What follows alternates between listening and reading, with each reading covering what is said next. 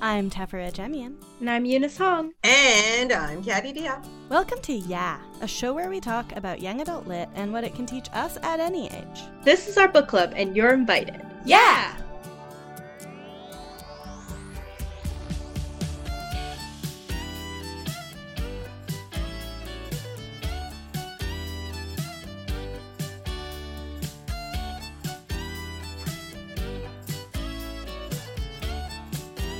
We'd like to take this time to acknowledge that the studios where we record are situated within the traditional and unsurrendered territories of the Kanien'kehá:ka First Nations. As settlers, it's important that we remember that the lands that we occupy are not our own, and that we engage in conversations that challenge the colonial mindset. We encourage you to take some time today and every day to reflect on your relationship with the land that you live on and the Indigenous communities of the area. This week, we're starting our summer read-through series. We did a couple of read-through series last summer, and we sort of planned out a whole schedule for this summer, and then Caddy said, but what if we just read The Sisterhood of the Traveling Pants? And we all said, yeah! So we're doing a read-through of The Sisterhood of the Traveling Pants by Ann Brashares. This is a series that sort of got our podcast going. I think talking about Sisterhood of the Traveling Pants is one of the first conversations Bailey and I had about young adult lit. We reviewed it way back, but it was just the two of us. Eunice and Caddy were not in on that. So we're gonna try it again and talk about this classic YA series that I think got at least a lot of our generation started on young adult books. So before we get into the review of the book itself, I thought we could have a little chat about this series and like what it means to each of us, how we first found it. I think I started reading these books basically when they came out. Like I think I read them as they came out. And I don't remember the first time I read them. I remember that they were definitely like summer reading books for me, and they were definitely books that I took out of the library like again and again and again and read the pants off of. And there was just something about them that like drew me into their social circle.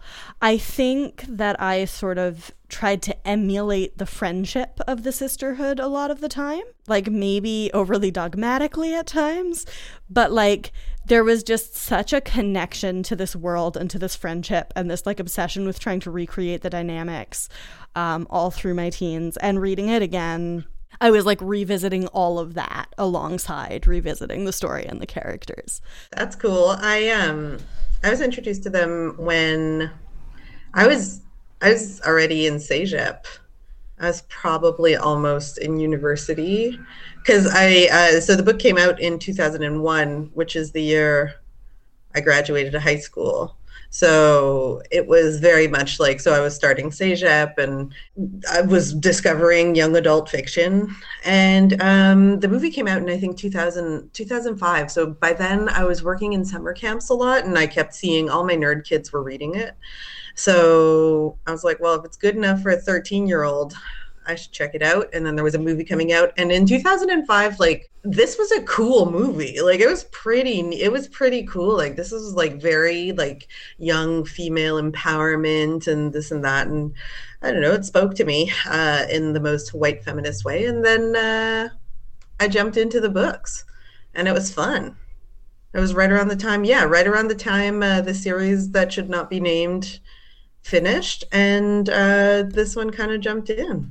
Yeah, I don't know when the first time I read these books. I think I really liked them because, I mean, as I was doing my reread this time around, I noticed that it had elements of books that I'd read in the past, like the thing with the letters, like, was kind of similar, like, and the friendships was very similar to, like, Babysitter's Club, which, like, I loved as a kid.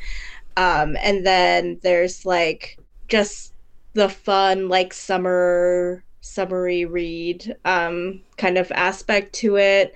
And, yes, the friendships between the girls, the romances in the books, it's just, like, kind of, like, kryptonite for me. So I think it also probably informed a lot of like what I ended up reading in YA after that as well.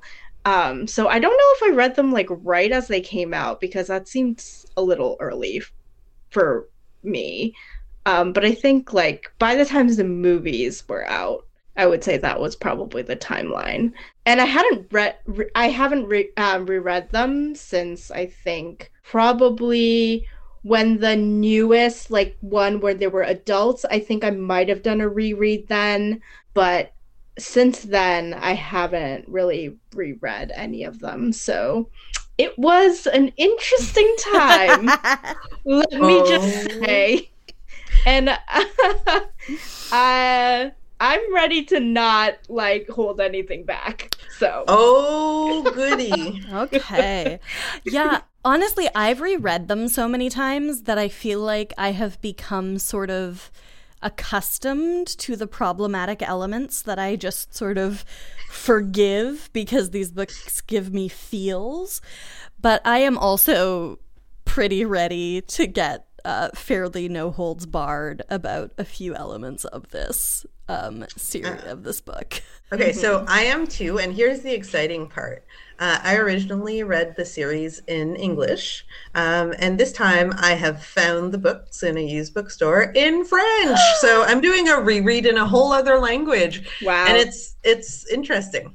That's so fun. I'm so excited to hear about that. So let's dive in, but before we dive in, I feel like I need to make an honorable mention to something I tweeted about from our account, which Eunice brought up the last time we recorded off mic, which is that the first book came out, the book we read this week, came out on September 11, 2001. And I have to say, I think it's pretty impressive that this book made the splash it did, considering that it came out on September 11th, 2001. No like, there was no advertising in the United States for like a month after September 11th.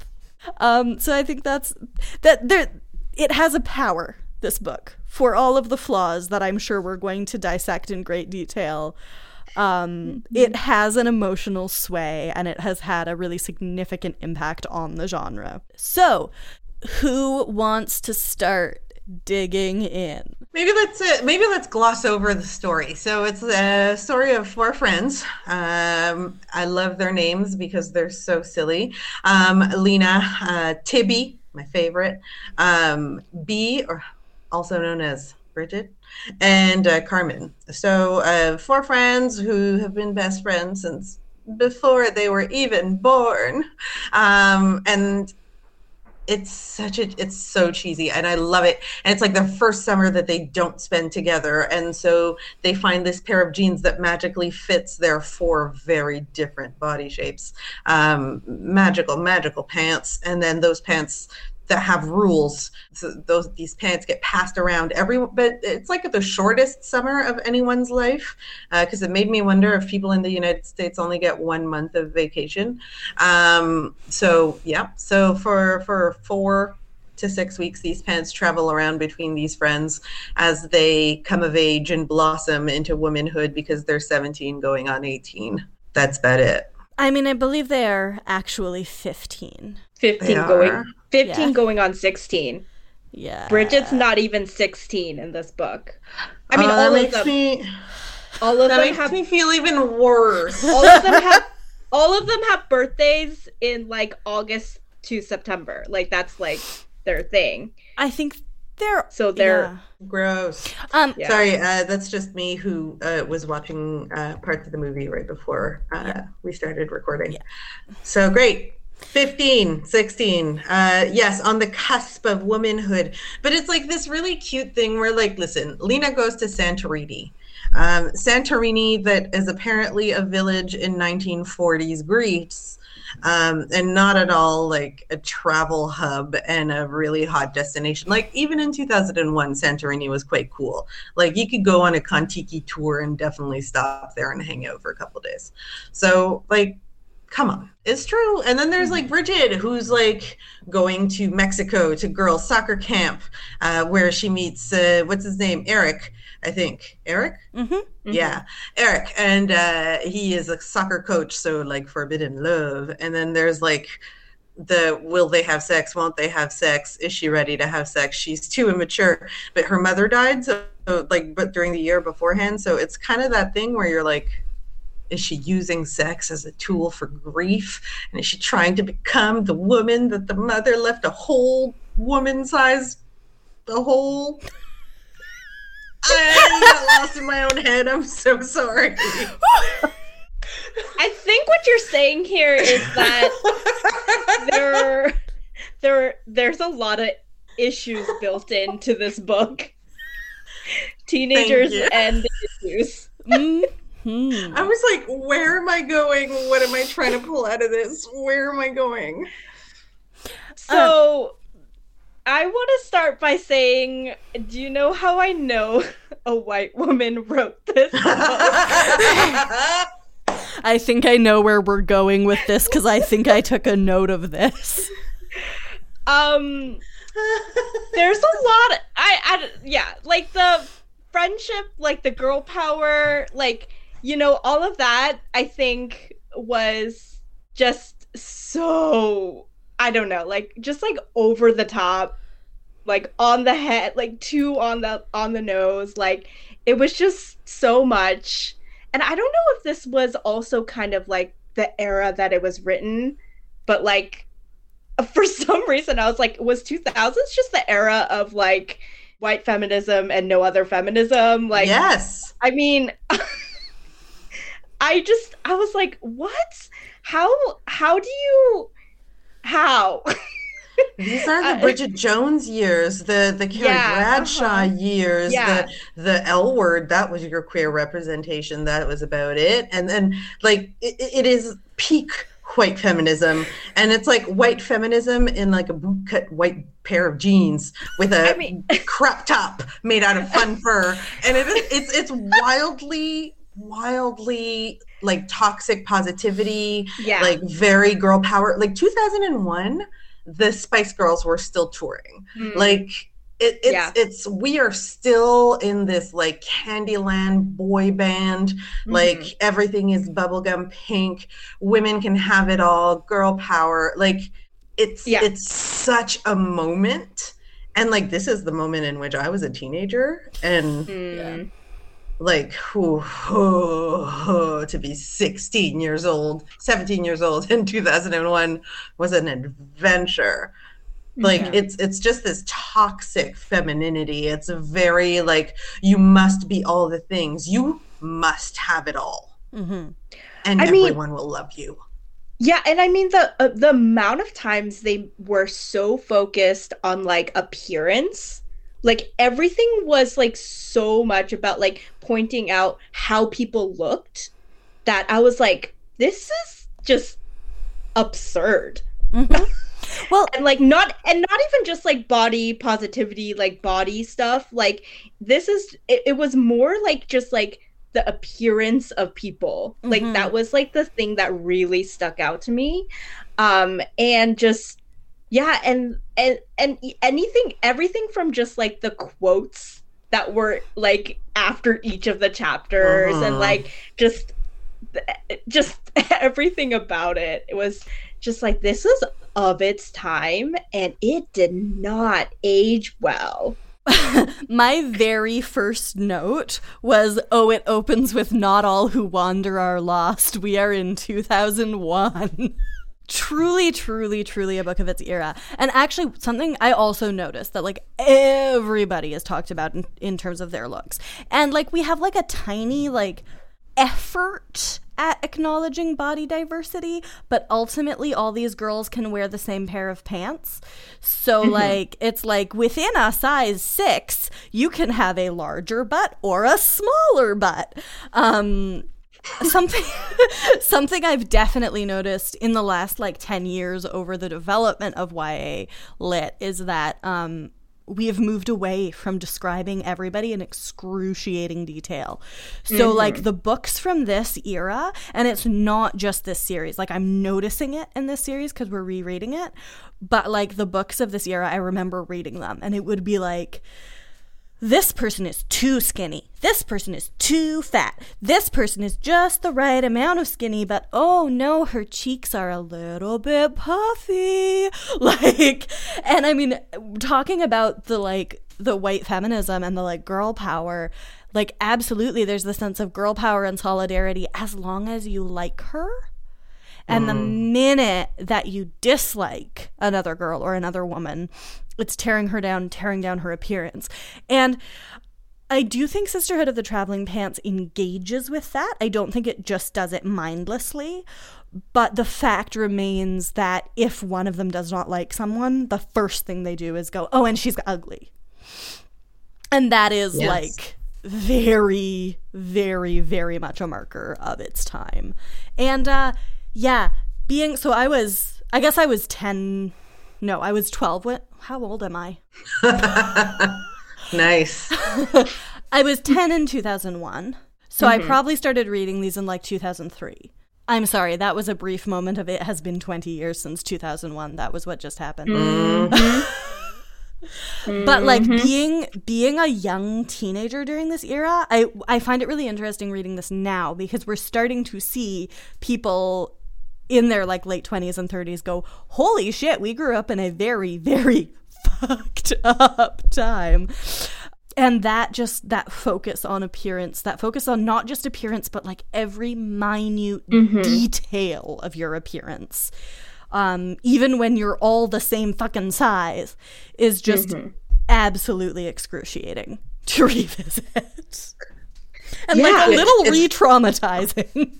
Yeah. Also, the white supremacy is also painful. Oh. Can we name that? Yes. I think, Carmen goes to visit her dad, who's engaged to some white woman who has white children. And I'm going to say this, me of all the people, this is how they are described as white people. That's it. It's they are perfectly beautiful. They are beautiful, beautiful, golden god, golden goddess, perfectly chiseled, yada. And just because Carmen's half Latin X, half, we're not even talking full cappuccino. We are talking clouded milk with a little droplet. And it is so she's supposed to endure so much oppression, but there is this weird uncomfortableness of her also just being obsessed with everyone's whiteness and everyone's whiteness and I was this, she was not written by a person of color. Yeah. Because absolutely. It's true to white authors, all we want is to be white. Mm-hmm. Yeah, and it wasn't only that, I think it really is apparent with Carmen, but even with Lena, with her being Greek, it was just everything. I mean, I don't know. I'm not really sure about Amber Scher's background at all. I did not do the research, but I was I don't think this was written by an immigrant either. It's just there are things that I identify with as child of an immigrant, but it's just so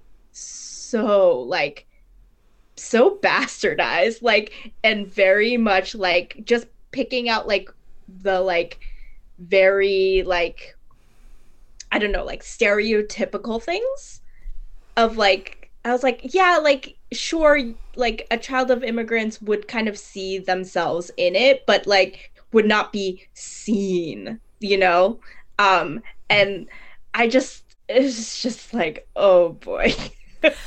I'm so glad that there is way more representation in YA now than there was back then. Oh, how we have grown. Even with Lena, and even with the way Lena's beauty is described, comes back to the white supremacist ideals of beauty again, because why is Lena beautiful and Effie isn't? Because Effie has the Caligaris nose. And that, but also true. Right? Why does Lena pass? in white supremacist beauty ideals because she doesn't have the big honkin' nose that her family has. And like, she's white, but yeah, I feel like it's also implied that she's like thin in a way that Effie isn't. Like, there's very much, I identify very strongly with Effie as a character. I really, really like her, and I feel very strongly, and I did, like, even on my first read through of like somebody with no chill, somebody who really likes boys, somebody with like a big nose. Like, I just was like, yes, which, I mean, my nose is not that big, but as a teenager I really, really felt like it was. Yeah, and like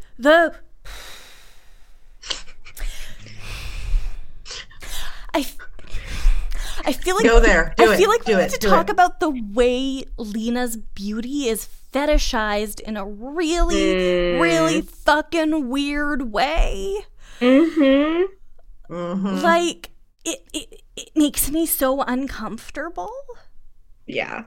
And like, it was something, I don't know, this was like something my family did as well. My extended family would be like, oh, beautiful. Like, that was like what they used for me. And it was always very uncomfortable. And so like, because it's weird to have adults making a big fucking deal about a child being attracted, like it's one thing when it's a beautiful baby, but when there's like, and especially because Lena is an artist and like is a very, very talented artist. And the only thing people around her can talk about is how she's beautiful. And then, of course, she also has big feet because she has to have a flaw to keep her grounded, right? And she doesn't dress well. And, like, it's not for her. This is something that was really striking me on this read-through, is Lena is beautiful, but Lena doesn't enjoy her beauty. We don't get to see Lena going, like, yeah, I look good. Like, we don't get to see Lena owning the power of her sexuality. We don't get to see her enjoying her beauty. And so it feels as though her beauty is something that is put on her by society. It's a burden. And it is. That just makes it so icky to read for me. Especially once Costas comes into play. Yeah. Like, I was, not into it. The predatory kind of, like, ooh, like kind of schmaltzy guy who's just like, let me love you. He's not bad, but I was just like, this old man is like, I know that he's supposed to be like 19 or something, but like, he's written like a 30-year-old, so it's kind of gross. I don't know. Yeah, there's something overly mature about him that makes me uncomfortable. Both of the love interests, both of the boy love interests are 19 with 15-year-olds. Yeah, gross. Which, I don't know, I dated a 19-year-old when I was like 14, almost 15. I feel like largely due to the influence of a bunch of YA books being like, this is totally fine and normal. And it wasn't. Problematic. And like, okay, this is the other thing. Is like, I want to just enjoy these books. I enjoy both the Lena and Costas storyline and the Bea and Eric storyline later when they are grown. But it's so icky, and there is so much putting the responsibility of men's sexuality on teenage girls' bodies. And I know that that is just what happened in that era. I mean, like, we're talking about Britney Spears this week, right? Like, but it's so gross to revisit. So, I mean, I think it's one thing, like, I think it is the era that it was written, but I also think, like, the way the book is written almost is, like, kind of not YA. Like, we wouldn't consider it YA anymore, I feel like. I don't know if you guys noticed this, but, like, everything from, like, the dialogue to, like, the way that, like, even the use of third person path, like, that's kind of not YA anymore. Almost like the way that YA is written. It almost feels like women's fic to me. In the way that is written. They just happen to be in high school. And I was like, I almost was wondering, like, the way that they talk, even, everyone sounds super precocious, like, for their age. And I don't know if that was just, like, how like teenagers were written back then. Yeah. And so like I just didn't like revisiting it now. I was just like, is that how teenagers talked? Like actually talked? Or was that how grown-ups wrote teenagers? It is how grown-ups wrote teenagers. I think the best example to illustrate that is Dawson's Creek. Dawson's Creek is the perfect example for that.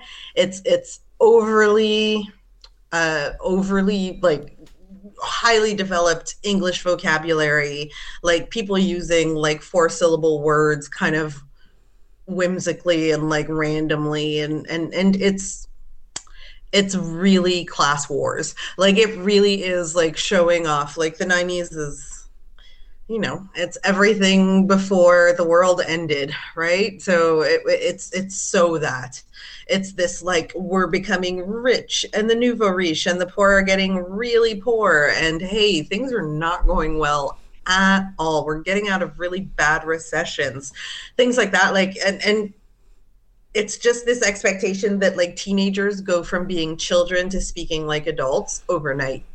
And they like love their dictionaries. Like the thesaurus is, ooh, that's really hard to say. The thesaurus is supposed to be their best friend. Mm-hmm. And while they're also supposed to be sowing their wild oats and things like that. So, yeah. Well, and this was also the era of the gifted child, right? Like it wasn't just this pressure to be precocious. It wasn't just this pressure to be like sexually precocious but not too precocious and like satisfy adult men's fetishes but also not have sex. But it was also this pressure to perform hustle culture at an adult level. And I think yeah, we did have characters written aspirationally because teen culture was entirely aspirational. Like what teenagers were hearing from the time you were like 12, 13 was like adult responsibilities. You are in charge of everything. I think it's really good that our generation is now, as adults, starting to go, wow, that fucked us all up. Let's not do it.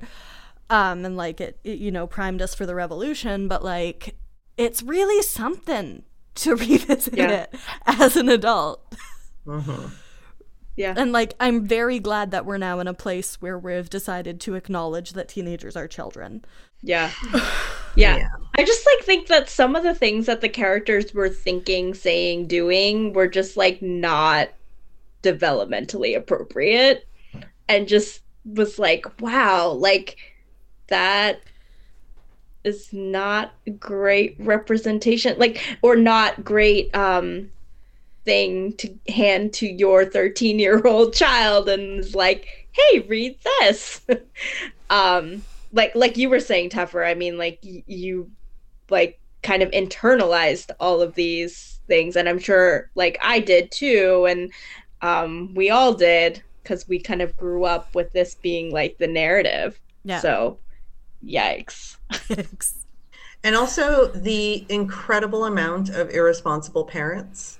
Can we talk about that? What like, parents? What parents? Yeah. These young folks take care of themselves and their siblings, and their parents are just like, I had children so they can take care of one another, and that's it. Kind of like this insensitivity. It's not immaturity. It really is insensitivity and hyper-capitalist type parents who just want to live for themselves. And I find it really interesting because this was written by adults, and I'm like, these boomers are also still really salty about their parents, but they're also writing themselves into this, and ooh, like that's quite dreadful. Yeah, there's this immense pressure on these characters to just be the adult in every situation, and for them to step up and say the thing, for them to it's the world sucks and they are the most mature. I had this moment when Bailey's mom talks to Tibby when Bailey has gone into the hospital. And she's like, oh, I just want to prepare you. And I also want you to know how much we appreciate what you've done for Bailey the last 2 months. And I was just like, why are you talking to her now? Like, you know that your daughter is not telling her friend the whole truth. You know that this 15-year-old is not prepared to carry this. Why have you not been talking to her parents? Why have you not been talking to her? Why have you not been reaching out and like supervising the time your 12-year-old daughter with cancer spends with her? And I've gotten really mad at Carmen's parents reading this. I've gotten really mad at Bee's dad, and Bee's dad does get a reckoning later, but like, yes, anyways, we'll talk about that next week. it comes, but first there's a fun storyline where Bee is in trouble because she gets a little fat. Tune in next week. because she had sex, so that made her depressed. There you go. Right. Yeah. Sex is depressing. It's your punishment for having sex outside of marriage. Yep. Okay. How dare you? Man, I went into this with some positive feelings because I have a lot of nostalgia for these books. But, like, can we talk about I mean, we're going to have plenty of time to talk about sexuality in this series. But Bee's storyline, I think, makes me angrier than any of the other storylines. Yeah. Yeah. Where was the adult who was like, hey, let's maybe get her to see a shrink? Yeah. Let's take her to therapy. Like, no, this kid's mom just died. Okay, well, she'll play soccer and it'll figure itself out. She doesn't have feelings. Her mother died of depression. That is something that runs in families. Yes, sorry. Yes. Yeah. Like, yeah. The irresponsibility, the like... Bee gets a crush on one of the coaches at her soccer camp. They make sure that he's not the coach of her team, right? Yes. But he's still a fucking coach. And I have feelings, which I think I have voiced before, about putting teenagers in position of authorities over other teenagers. I don't think that should happen because it sets you up for this kind of situation. 19-year-olds don't have the frontal lobe development to intelligently avoid a compromising relationship in which they end up being predatory because nobody was supervising them, because who the fuck is also supervising these 19-year-old coaches who are going out to a bar every night and drinking? Who runs this game? And like, this is a situation where I'm like, I don't think Eric is predatory necessarily, but I think he acts predatory because nobody is supervising this situation. So it's just a camp full of teenagers acting on their impulses and their hormones with no adults going, no, you really, truly cannot date this camper. Even just to the extent of, like, they should know how old their campers are so that she can't, like, lie about her age. The thing we get with Eric is, like, so old and sexy and worldly. He's 19, and 19-year-olds, like, I don't know. I have a 20-year-old upstairs neighbor, and he looks like a kid. Like, so he's still, coming back to this and reading this not as a 14-year-old, but reading it as a 30-year-old and going, what are these children doing? Why is this child in a position of authority over this other child? Because that is a mess. Now, I don't think 19-year-olds should date 15-year-olds in general. I think that's a bad setup. It's also not legal. Yeah. But this is a whole bad setup. Just saying.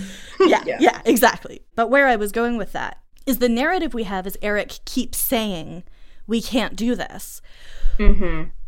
But he says, it's wrong and I would get fired. And his main reason is, I would get fired. Yes. Yeah. Well, I mean, the whole thing is, okay, so another thing that I, like, realize about this is that when they're writing the letters back and forth, yes, it's just kind of a plot device to kind of move the story along, like, because you don't want to spend too much time with, like, the characters, because you want to, like, go through all 4 girls, right, throughout the summer, and whatever, like, literary reasons, but I think that there's not enough of them, like, actually talking to each other. And this is another thing about like the whole, like, feminism girl power thing, which is like, they're not actually talking to each other about anything. Like, yes, they are in different locations, but if they're communicating via letter, like, you should be like, who's telling B, like, don't do this? Like, right? Like, it's just so passive that it's like, there's no way that in a friend group of 4 girls, one girl is trying to like get with her like 19-year-old camp counselor, someone isn't gonna be like, maybe you shouldn't do this. And if they're like that close friends, like, I feel like that would not happen. Yes, like Bridget may or may not listen to that friend, but like there would be a friend, like if they're as close as like they say, like that would probably bring that up. You know? But I think you're bringing up something really important. It's this impression of like sisterhood, but without any actual friendship going into it. And this is what I find, like, having worked with a lot of teens in the generation of this readership, like the number of folks who are like, well, you're my best friend, but then there's no like actual opening of like my feelings towards you or like sharing any impressions or anything like that. There's no vulnerability. It's just this like stoic friendship of everything is fine until we have a fight, and then we apologize the next day, and that's fine, and then we just keep moving forward. It's there's always this like this power dynamic also in the friendships where it's like, well, Bridget is the really beautiful one, right? And Tibby is the one with a heart, and Lena is the artist. So like Carmen, so Lena's gonna go comfort the this and this and this, and it's just these tropes. Like I really think that like it's just a book of tropes. Yeah, like it's not flattering at all.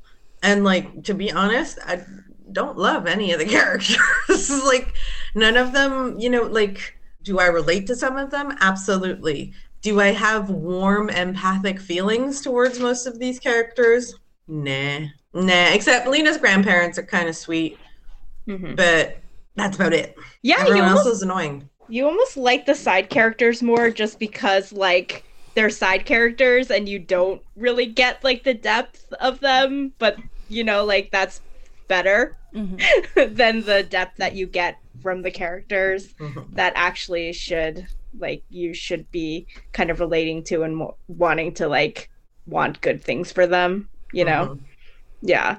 There is a lot to not love about this series, but I actually want to say that I do care deeply and personally for every single one of them. And I think it's just a side effect of feeling like I grew up with them. Like, I've read these books, I don't even know how many times. They're a comfort read for me. I, like, see different elements of myself in different ones of them. And what I was finding, reading it this time and being horrified, was that it made me feel so much empathy for my teenage self. Because as a teenager, I was trying so hard to be the protagonist of a YA novel. Like, I just, I lived in YA novels, and the way I, dissociated was by just imagining that I was, like, the protagonist. And it led me to make some really, really, really stupid decisions that I now live with. And going back and reading it and being like, okay, we were just living in some really, really fucked up times.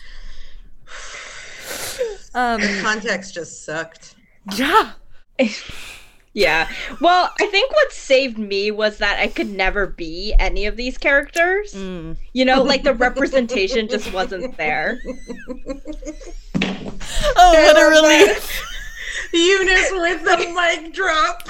It's like, I would have wanted to associate. I will totally do the BuzzFeed test of like, which sister are you? But you know what? The first box will be which cultural background are you? Oh wait, not white. Goodbye. Yeah, and it's yes, it's significant that I'm the white one in this conversation who associates with these characters, right? Like, we'll just say it. I mean, like, there was not even like a dangling of a carrot of like, yes, like you could be any of these girls. So.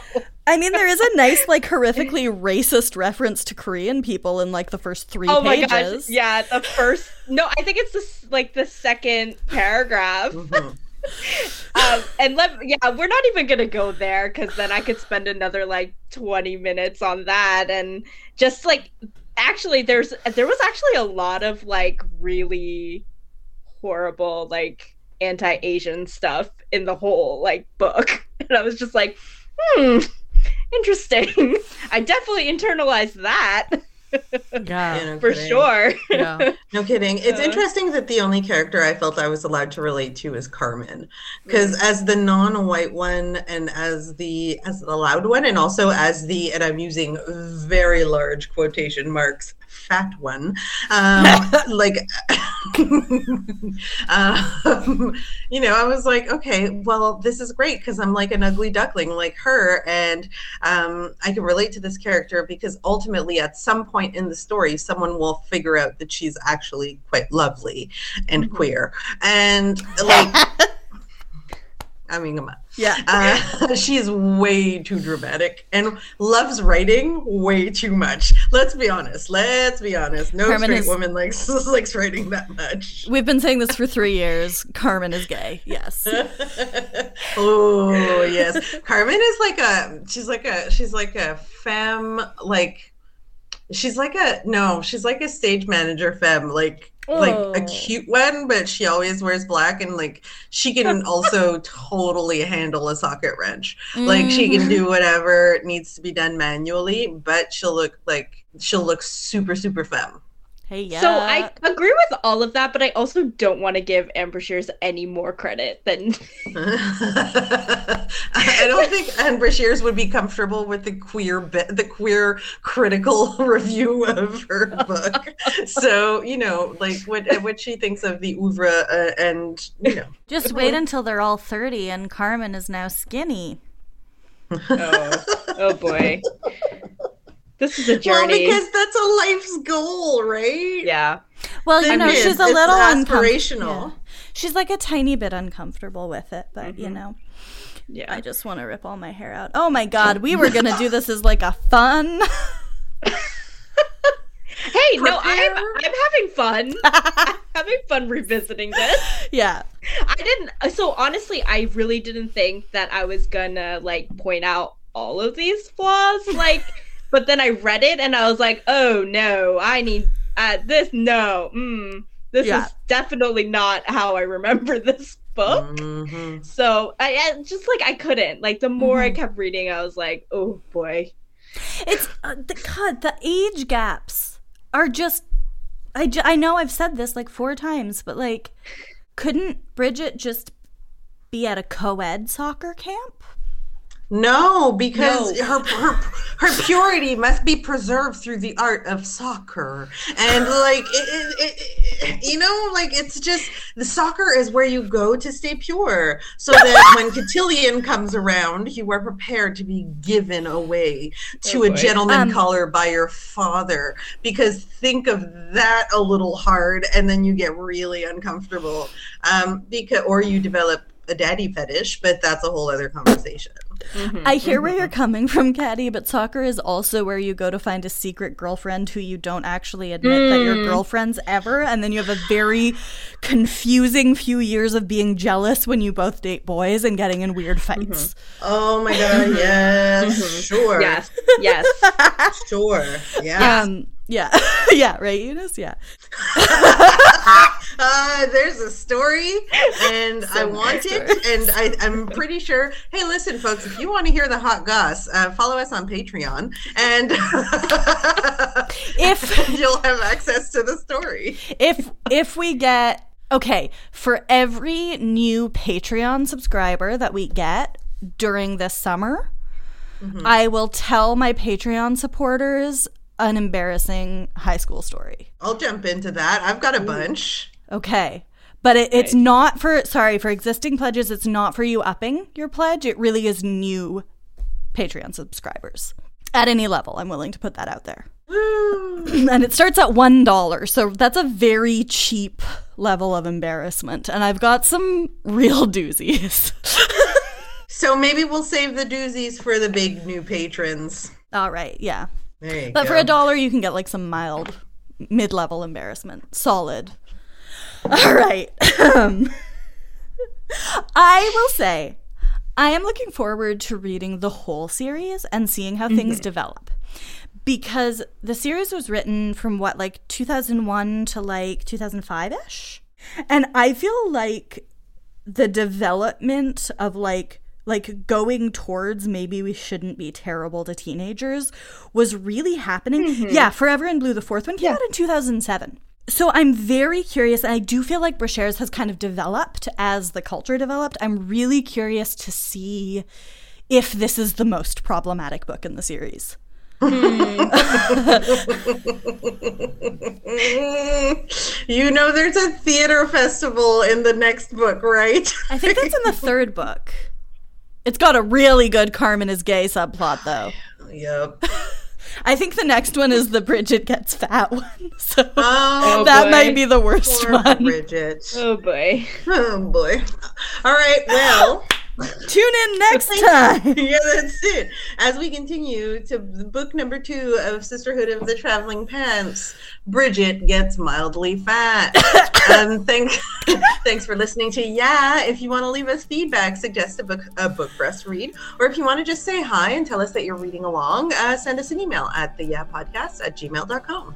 You can follow us on Twitter or Instagram at Yeah Podcast, and individually, I'm at Tefferbear, Caddy is at Caddy_D, and Eunice is on Instagram at The Unicorn Reads a Book. That's unicorn with an E. If you like the show and want to help us make it even better, consider supporting us on Patreon and hear those embarrassing stories. Mm-hmm.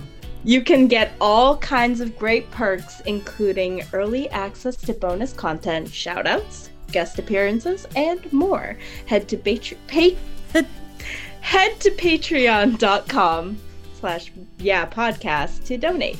Shout out to our patrons, Captain Reshi, Kat McGuire, Lizzie Tenhove, Chantal Thomas, Maddie Dever, Megan Jane, Emily Patton, and Emmett Cameron. We have merch. Hit the merch link in the description for this of the episode to get some from the fine folks over at TeePublic. You can also support us for free by leaving a rating and review on Stitcher or Apple Podcasts, by subscribing on Spotify, and by sharing this episode with a friend. Maybe a friend who loved Sisterhood of the Traveling Pants in high school but hasn't reread it in 20 years. Mm-hmm. Yeah. Special thanks to Great Bear for letting us use their song Jenny's Groove as our theme music. You can find their music for sale at greatbearmusic.bandcamp.com.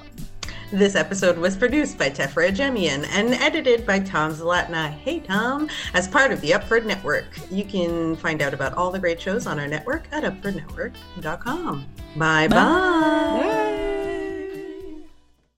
I'm Tom Zlatni, host and producer of the No Bad Food podcast, a show about great food and the people who love to make and eat it. Our mandate is simple: to explore, taste, and learn about food in ways that celebrate all the things that make it great.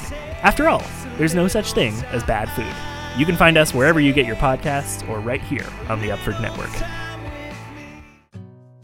On behalf of the Canadian people, welcome to the Gay and Grey podcast. Gay and Grey Montreal is a new social group for English-speaking gay elders from the 2S LGBTQIA+ communities. So it's a good way to at least connect with people. Members share their experiences, memories, and opinions on our podcast. Welcome to our community. I hope you feel well. I hope you feel accepted. And I hope that you can share anything that you want. This is some of my story. And I hope you enjoy it. Oh, I have a great story.